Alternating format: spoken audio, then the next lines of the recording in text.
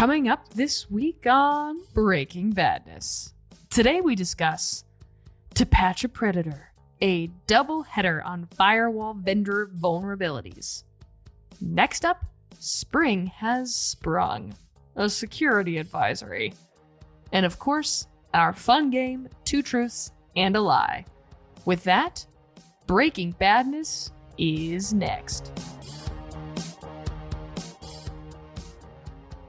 Welcome to Breaking Badness, episode number 117, recorded on April 4th, 2022. I'm your co-host, Kelsey, hit a home pun, LaBelle. With me, co-host Taylor, RCE for you and me, Wilkes Pierce. And last but not least, Tim, Firewall with me, Helming. Welcome, welcome, welcome. All the Twin Peaks reference. Mm-hmm. Hey, Kelsey, also love the baseball pun. It's that time of year, is it not?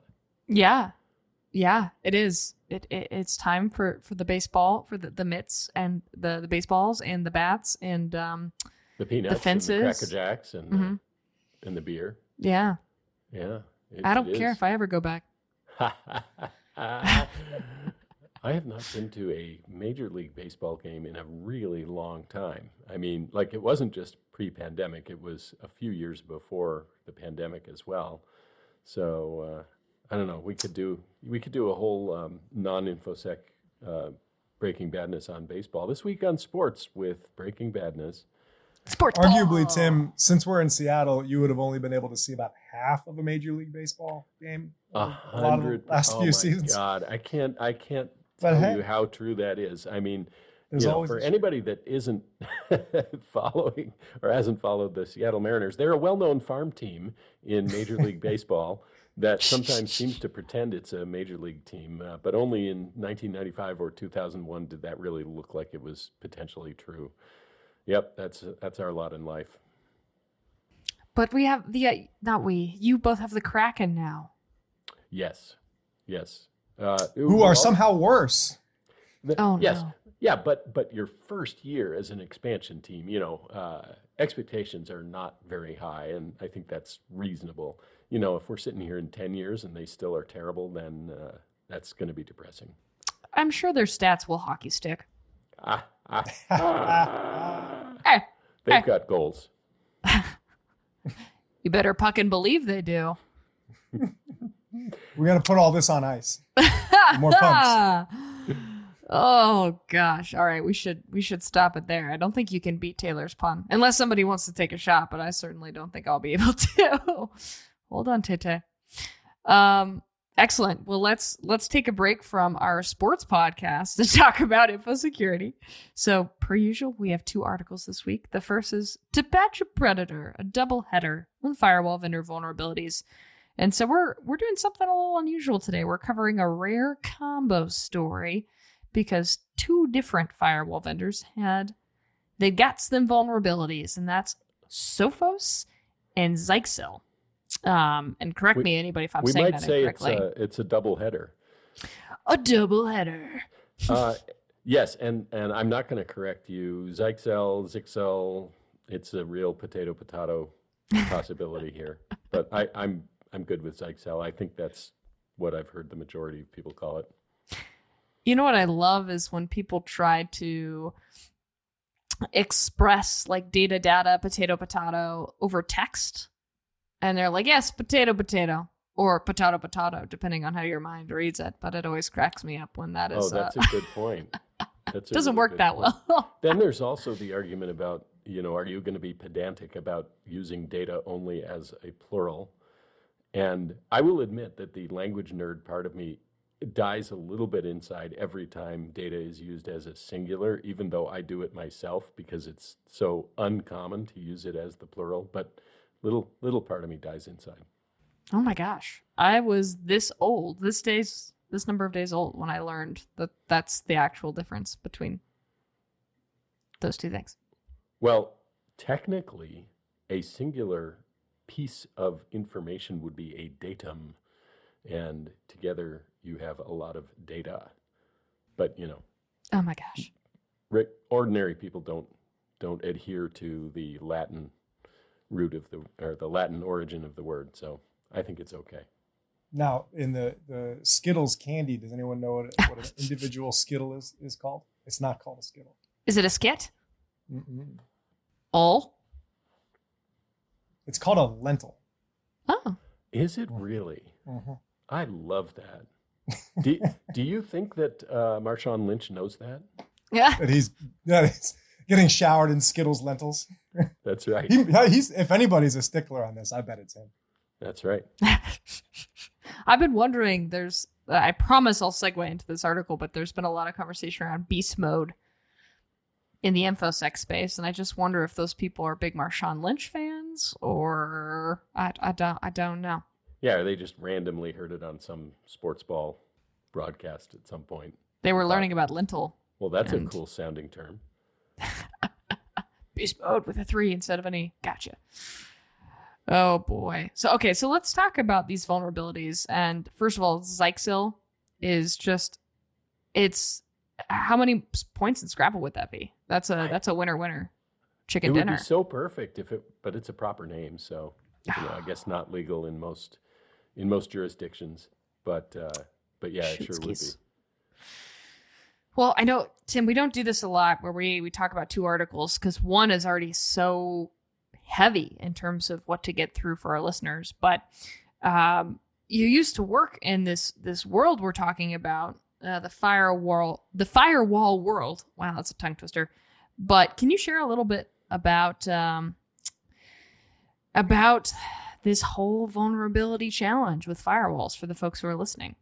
Well, yeah, of course. And there is a lot of terminology that's firewall adjacent, shall we say, out there. So let me break it down for you. Let me disambiguate some things. So the fact is, in most organizations, especially larger ones, it's fairly rare to see a device that's a simple firewall in the old sense, which was basically a packet filter that said, these IP addresses can send traffic to these other IP addresses over these ports and protocols. Nowadays, you have a pretty sophisticated set of devices that do a whole lot of different functions in one box, where box could be actually a hardware box or a virtual machine software package. So you'll hear terms like next generation firewall or NGFW or UTM or Unified Threat Management. And those are Swiss Army knives of different functions like packet filtering and other kinds of routing, which includes VLANs and other sophisticated routing protocols, VPNs, failover for when one of them dies, like a hot failover, so the other one takes over,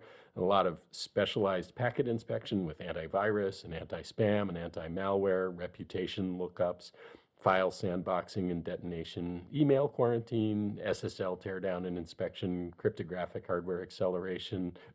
Should I keep going? Anyway, you get the picture, right? These devices do a lot of security things, so there's a pretty large software surface area to try to keep bug-free.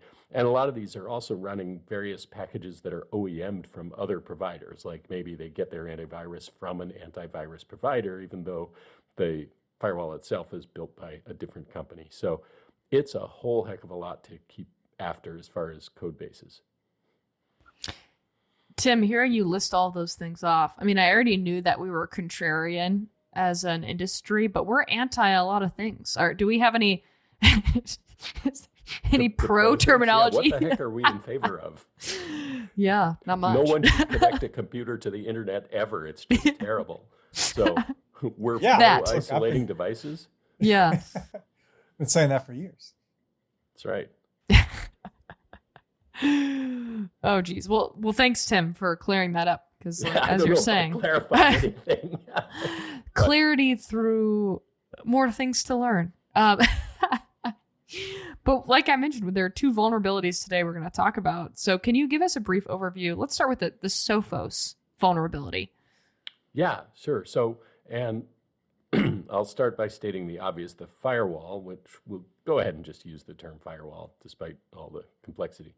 So the firewall is a pretty bad place to have significant vulnerabilities. And if you think about the old castle and moat analogy, where your protected environment is the castle and the moat protects you against all the invading hordes from the outside world, which is a deeply flawed analogy at this point with all the complexities of networks. But let's just stick with that for a minute. So in that analogy, you would be like the wrong party getting the drawbridge controls or the moat draining of all its water. So the Sophos issue here is, and I'll just quote them directly, an authentication bypass vulnerability allowing remote code execution was discovered in the user portal and web admin of Sophos Firewall and responsibly disclosed to Sophos, which we always do love to see. Now, we'll get on about whether that actually means something in the wild. Hint, it does.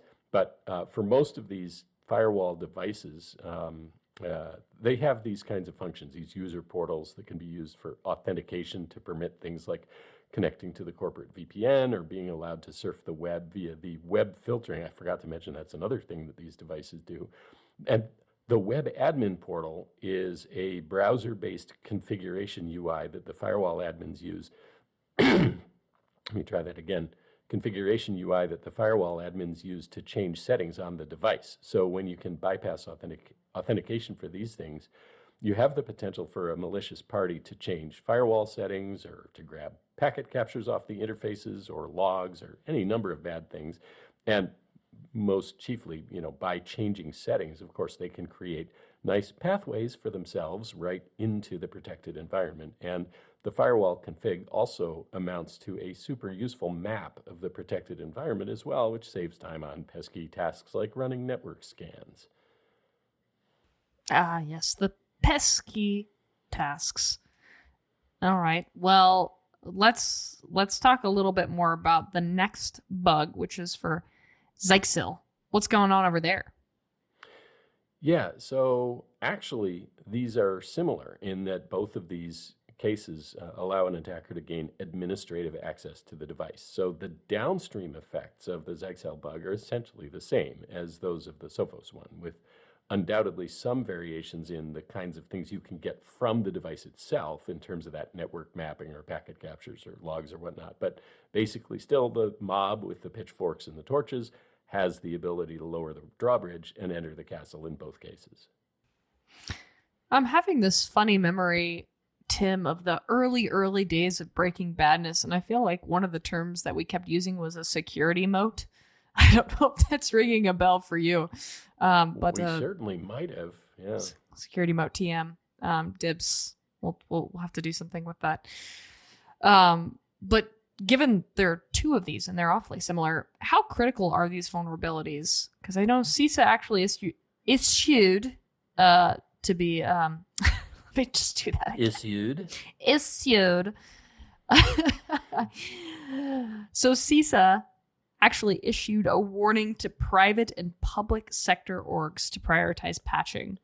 So that's some serious stuff. But Zyxel regards the severity of theirs as like a 9.8 out of 10 on the security Richter scale. What are your thoughts on why CISA hasn't issued a warning regarding their bug? Yeah, well, coincidentally, by the way, it's worth noting that the NIST CVE rating of the Sophos one is also a 9.8 out of 10. Now, two different parties offering those ratings. But now, as to why CISA, here's another potato, but we'll continue. As to why they targeted one but not the other, I can only speculate on this one, but it may be that Zyxel tends to focus on the lower end of the market, including like home office devices or those for more small to medium enterprises, and Sophos has gear for those markets too, but tends to focus, at least they did back in the day, a little more toward larger enterprise, that end of the continuum. Another possible reason for this could be that government agencies just aren't using the Zyxel gear and they're using Sophos gear. I doubt that they would ever make it public what specific gear they're running, and probably the agencies have a lot of latitude to pick their own stuff, or at least some. So that may not be the reason, but it's another possibility. Or, it may be that simply because there were specific reports of exploits of the Sophos vulnerability in the wild. I have not seen any reports of the Zyxel one being exploited in the wild, which doesn't mean it's not happening, but I haven't seen those. But it's also worth noting to date that where those exploits of the Sophos bug were being observed was primarily in South Asia, and they don't get more specific than just giving that region. Interesting. I do like to imagine that this is totally off the mark in terms of the tone for these ratings for CVEs, but I do like to imagine like 5 people holding up giant numbers like one might in the Olympics when rating, although that might give threat actors the wrong idea. I thought they did convene people in a room that did that. No, they don't. They don't? Oh. I think that's another thing COVID ruined, honestly. Oh, yeah, you're right. They used to all get together and do this. Now they just use index cards in front of their webcams. Yeah, it's just not the same. Yeah. It was a big deal when they figured out that. It's like a big ceremony or something. But, you may be right. Maybe they don't do it that way. Well, they still bring torches. Those are just also virtual. 100%. Yeah. Definitely. That's different that way, too. Yeah. Yeah. It's, except for the one person with the actual torch, that they're in the most vulnerable situation, I guess. As an aside, for a completely different kind of torch, like the kind that plumbers use to, sweat pipes together and stuff, I saw the wonderful thing where there was a bracket on the wall, and it had one of those on one side and a fire extinguisher next to it, and it was labeled next to the torch, more fire, and next to the fire extinguisher, less fire. I actually want to put that up in my house. I thought it was brilliant. That's pretty good. I there are many things I wish I would have kept track of, but ridiculous and hilarious signs are one of them, and also helpful. I would describe that as helpful.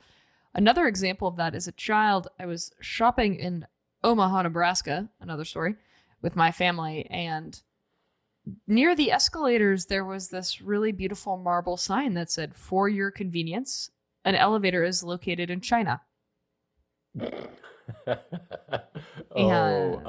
hope you got it. I mean, I don't know if that was before phone cameras, but regardless, I hope you got a picture of that one way or another. That's on my flip phone. Somewhere in the recesses. It's like a 64 by 64 pixel picture. It's pixel. You'll just have to take my word for it, but that's what it said. I promise. Oh, geez. My son got a hold one time of a bunch of paper out of service signs at the place where he used to dance, and he had a field day putting those all over the place on chairs and bathrooms and I don't know what. He had a real good time with those. Such a prankster, that one. I don't know where he got it. Yeah. All right, so I'm gonna try it. The CISA instead of CISA. We could just say Jen's Crew. Yeah, Jen's Crew. I like that. JC for short. So Jen's Crew provided a warning, and they give the federal civilian branch agencies until, I believe it was the 21st of April, to secure their security systems. But there are some ramifications, it sounds like, if you aren't able to. So besides being vulnerable to attacks, are these fines from Jen's Crew something to be wary of as well? Right. So actually, something I was going to mention before, and I'll mention it now, is that it is possible with I believe this was with the Sophos device, and then this may be true, by the way, with the Zyxel ones as well, that they can auto-download and install hot patches. And so if you have that feature turned on, you're already covered. But a lot of organizations are very hesitant to do that, because what happens if there's a busted patch? You could really find yourself in a serious predicament. So it's not surprising to me if a lot of agencies do not have the auto patch thing turned on, and I wouldn't necessarily fault them for that. That's kind of a tough decision. There's pros and cons either way. But so I read the actual orders, and while they're specific about what actions have to be taken and when, I did not myself see anything about what kind of teeth they put into the matter, the enforcement actions or fines or whatnot. So I think the main exposure here is simply the exposure of the device and what that implies for unauthorized access to protected networks. Excellent. Well, Tim, to put a wrap on this duo conversation, our double header, what are these companies telling their customers to do to protect themselves? Well, guess what? Patch your stuff. and expose services to the internet unnecessarily. I mean, they do, as I mentioned, whichever vendor, I think it was Sophos, but whichever the vendors has the automatic hot patching capability, they said do that, or if you have it turned on, then you're already safe against this. But it is those two things, patching and not exposing services to the internet unless you really have to. Now, I know that in some ways this is just totally anticlimactic, but in other ways it's enormously important. So specifically, in terms of exposing services to the internet, in my opinion, you're playing with firewalls if you have your device's configuration UI exposed to the internet, even with strong passwords or multi-factor authentication, because guess what? Authentication has its own vulnerabilities sometimes, just like it does here, right? So a better approach here is to allow configuration of the firewall only from inside the protected environment. And you can do that remotely in a fairly secure way by using a VPN, and the big dogs generally like doing IPsec VPN as their protocol suite versus SSL VPNs for really sensitive things. And yeah, those VPNs can be cracked as well, but that's generally a steeper climb for a would-be attacker in most cases. Now, the user portals on the devices, that could be a little trickier, since in the world of especially extensive work from home, there may be needs for users to get to that portal from the internet. But, similarly to the firewall admin UI, it would be better to have them connect to IPsec VPNs if that's possible, if that's something that the device supports, rather than having that user portal exposed out there on the internet. So, it's very commonplace advice, but that doesn't make it any less valuable. Yes, indeed. Well, Tim and Taylor, it's time for you both to prepare your comically large notepads for your hoodie ratings. For those who are not familiar, these hoodie ratings, it's a scale of 0 to 10. 0 is essentially neutral. 10 is very bad. And we're playing off the cliche of a defender or hacker in a hoodie. So how many would it take to solve your problem, remediate, etc.? So we're doing something again a little abnormal to talk about two separate vulnerabilities, but we're just tying them right together. So given their similar ratings and advice and what we discussed today, Tim, I'll just start with you. What would you rate this at, these vulnerabilities for Sophos and Zyxel? Well, in general, I'm going to say these actually aren't too high from the standpoint of, which is going to sound weird because the vulnerabilities got that 9.8 out of 10. So as far as the severity of something that can happen to the firewall, I agree that that's very high, but these have both been patched, and those patches are widely available, and it does sound like the level of exploitation in the wild is somewhat limited at this point, and so those have kind of a calming effect on the hoodie rating. So I'm going to go with, for the world at large, I'm going to call this like 3 hoodies. Excellent. How about you, Taylor? Yeah, it is tricky. Anytime you're talking about being able to bypass a firewall or right, like once you start messing with that, the my kind of cause for concern goes up. I'll go like 4.5 hoodies. I'll go 4.5. Still pretty close. It's not like end of the world or anything, but it's actively being exploited. There are going to be folks who don't patch. Never.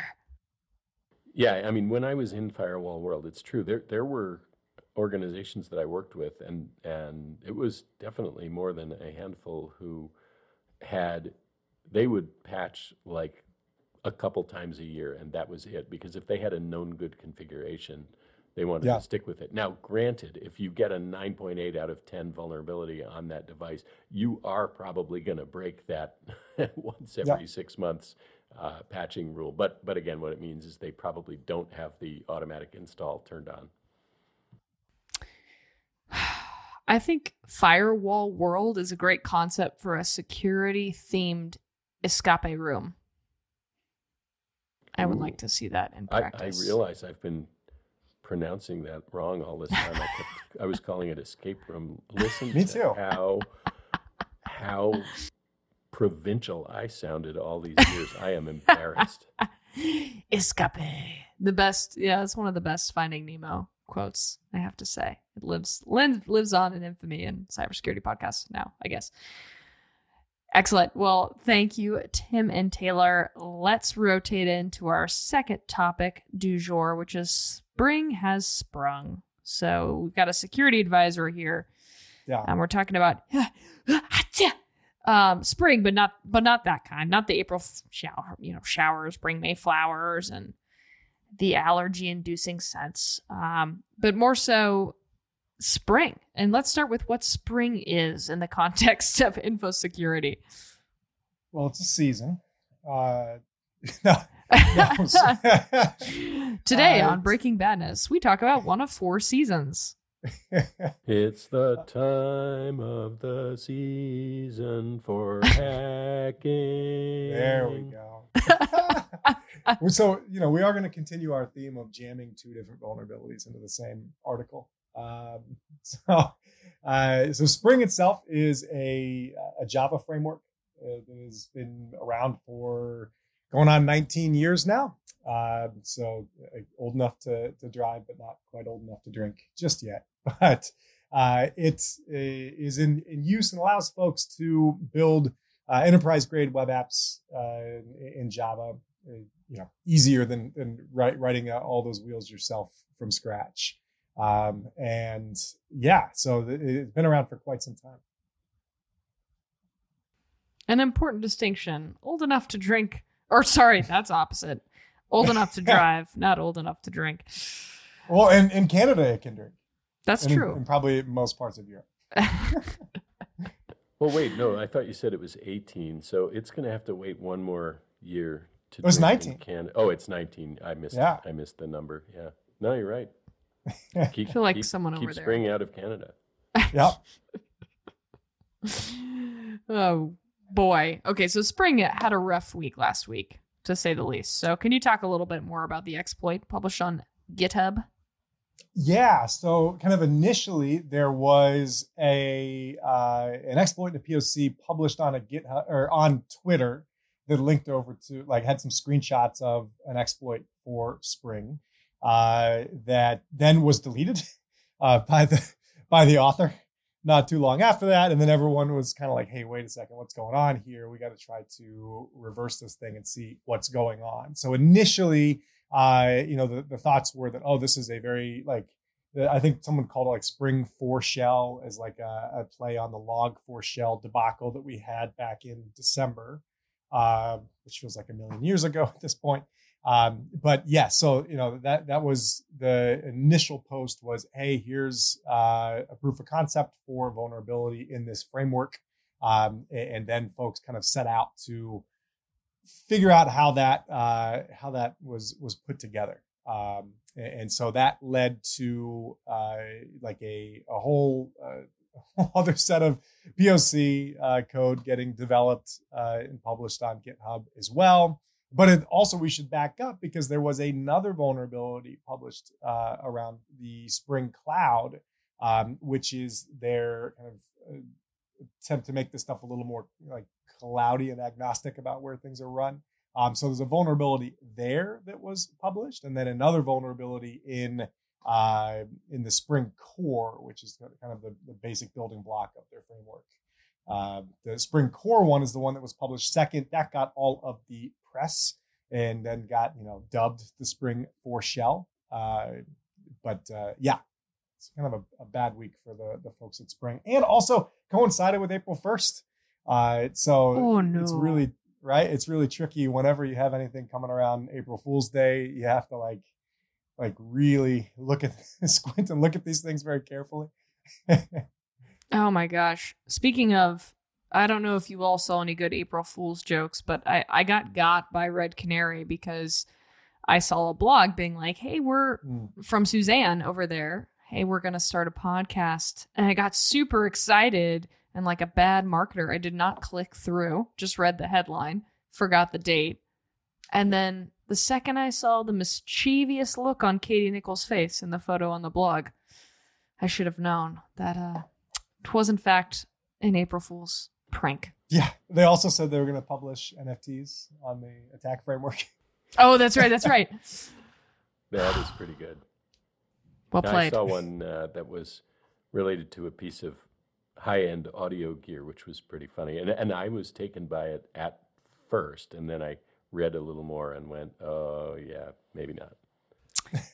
One of those like tech company classic April Fool's pranks, I think, is Google many, many years ago. And the prank was something like, in order to deploy infrastructure faster, you could order these kits that you flush down the toilet to replace FiOS or something like that. It was pretty good. I'm not gonna lie. They got me.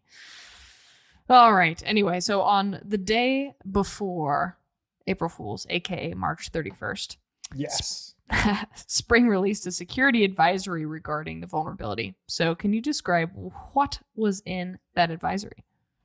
Yeah. So basically they were saying like, hey, for at that point, kind of the latest versions of the Spring Core, there were some issues with how folks who were using Java 9 and up, how their applications were processing, basically processing data flow.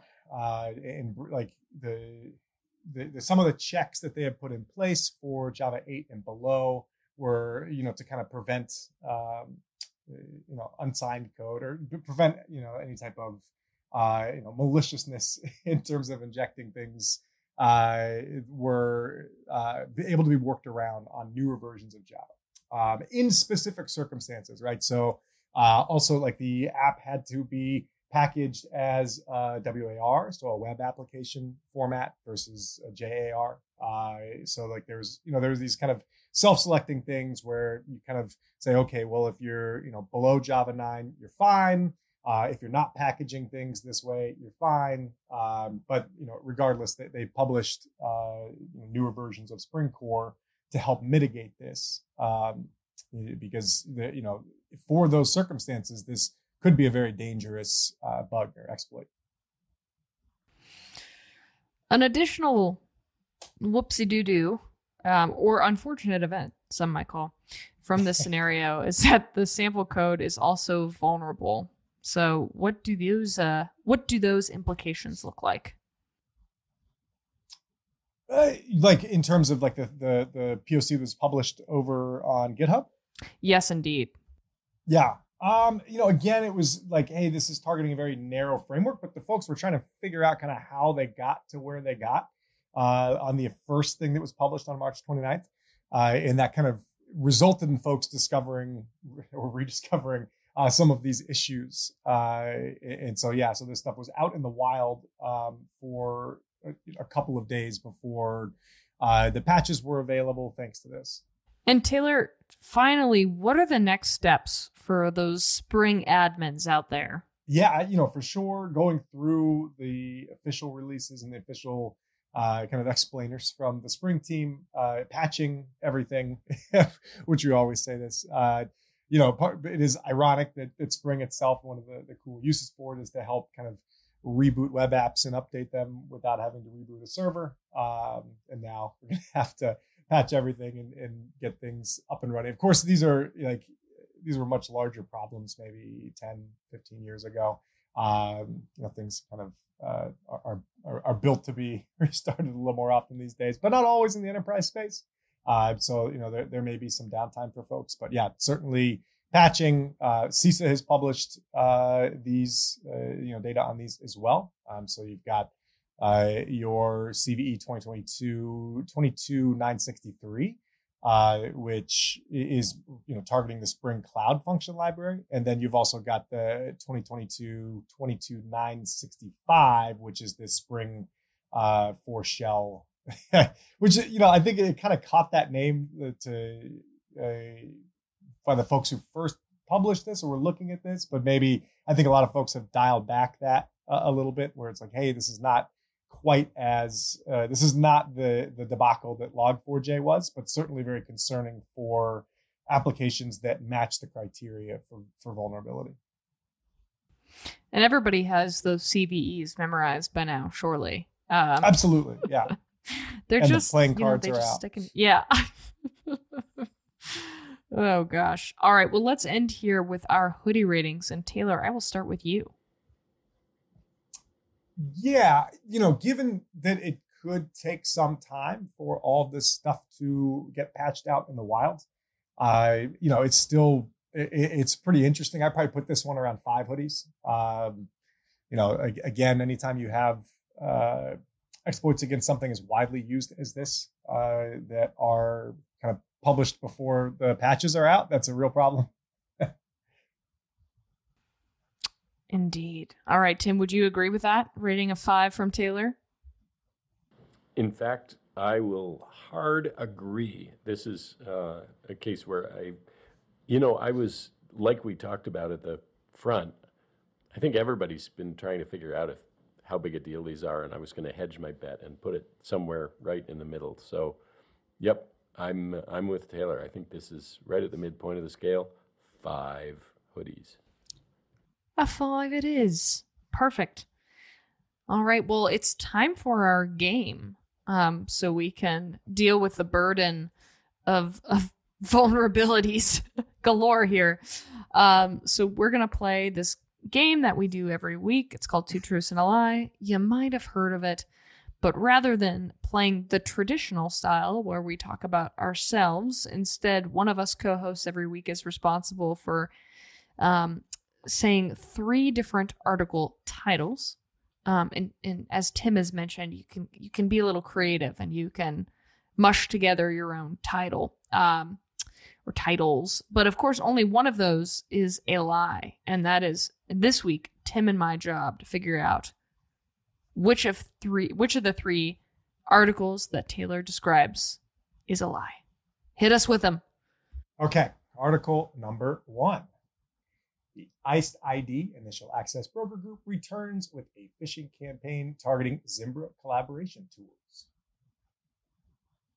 Article 2. FBI and international partners carry out Operation Eagle Sweep to combat business email compromise gangs. Article 3. Automated typo squatting attack saw 200 plus malicious packages flood the NPM code repository targeting Azure Cloud users. This is a tough one. I'm in last place. I got to bring it. At the beginning, you are bringing it. If I get this right, it'll really, truly be luck and no skill or hyper-informed nature of myself to give the credit to. At first, I thought, boy, what's the name of the Eagle thing? The Operation Eagle Sweep. Operation Eagle Sweep. That sounded cheesy enough that I thought that's got to be made up. And then I thought, no, it's probably not. But I'm gonna go with that one purely randomly, just thinking maybe they wouldn't use that kind of name. I don't know. I have no idea. Put me down for that one. Can you repeat the one that included Azure, Taylor? Yes. A large-scale typo squatting attack saw 200 plus malicious packages flood the NPM code repository targeting Azure Cloud users.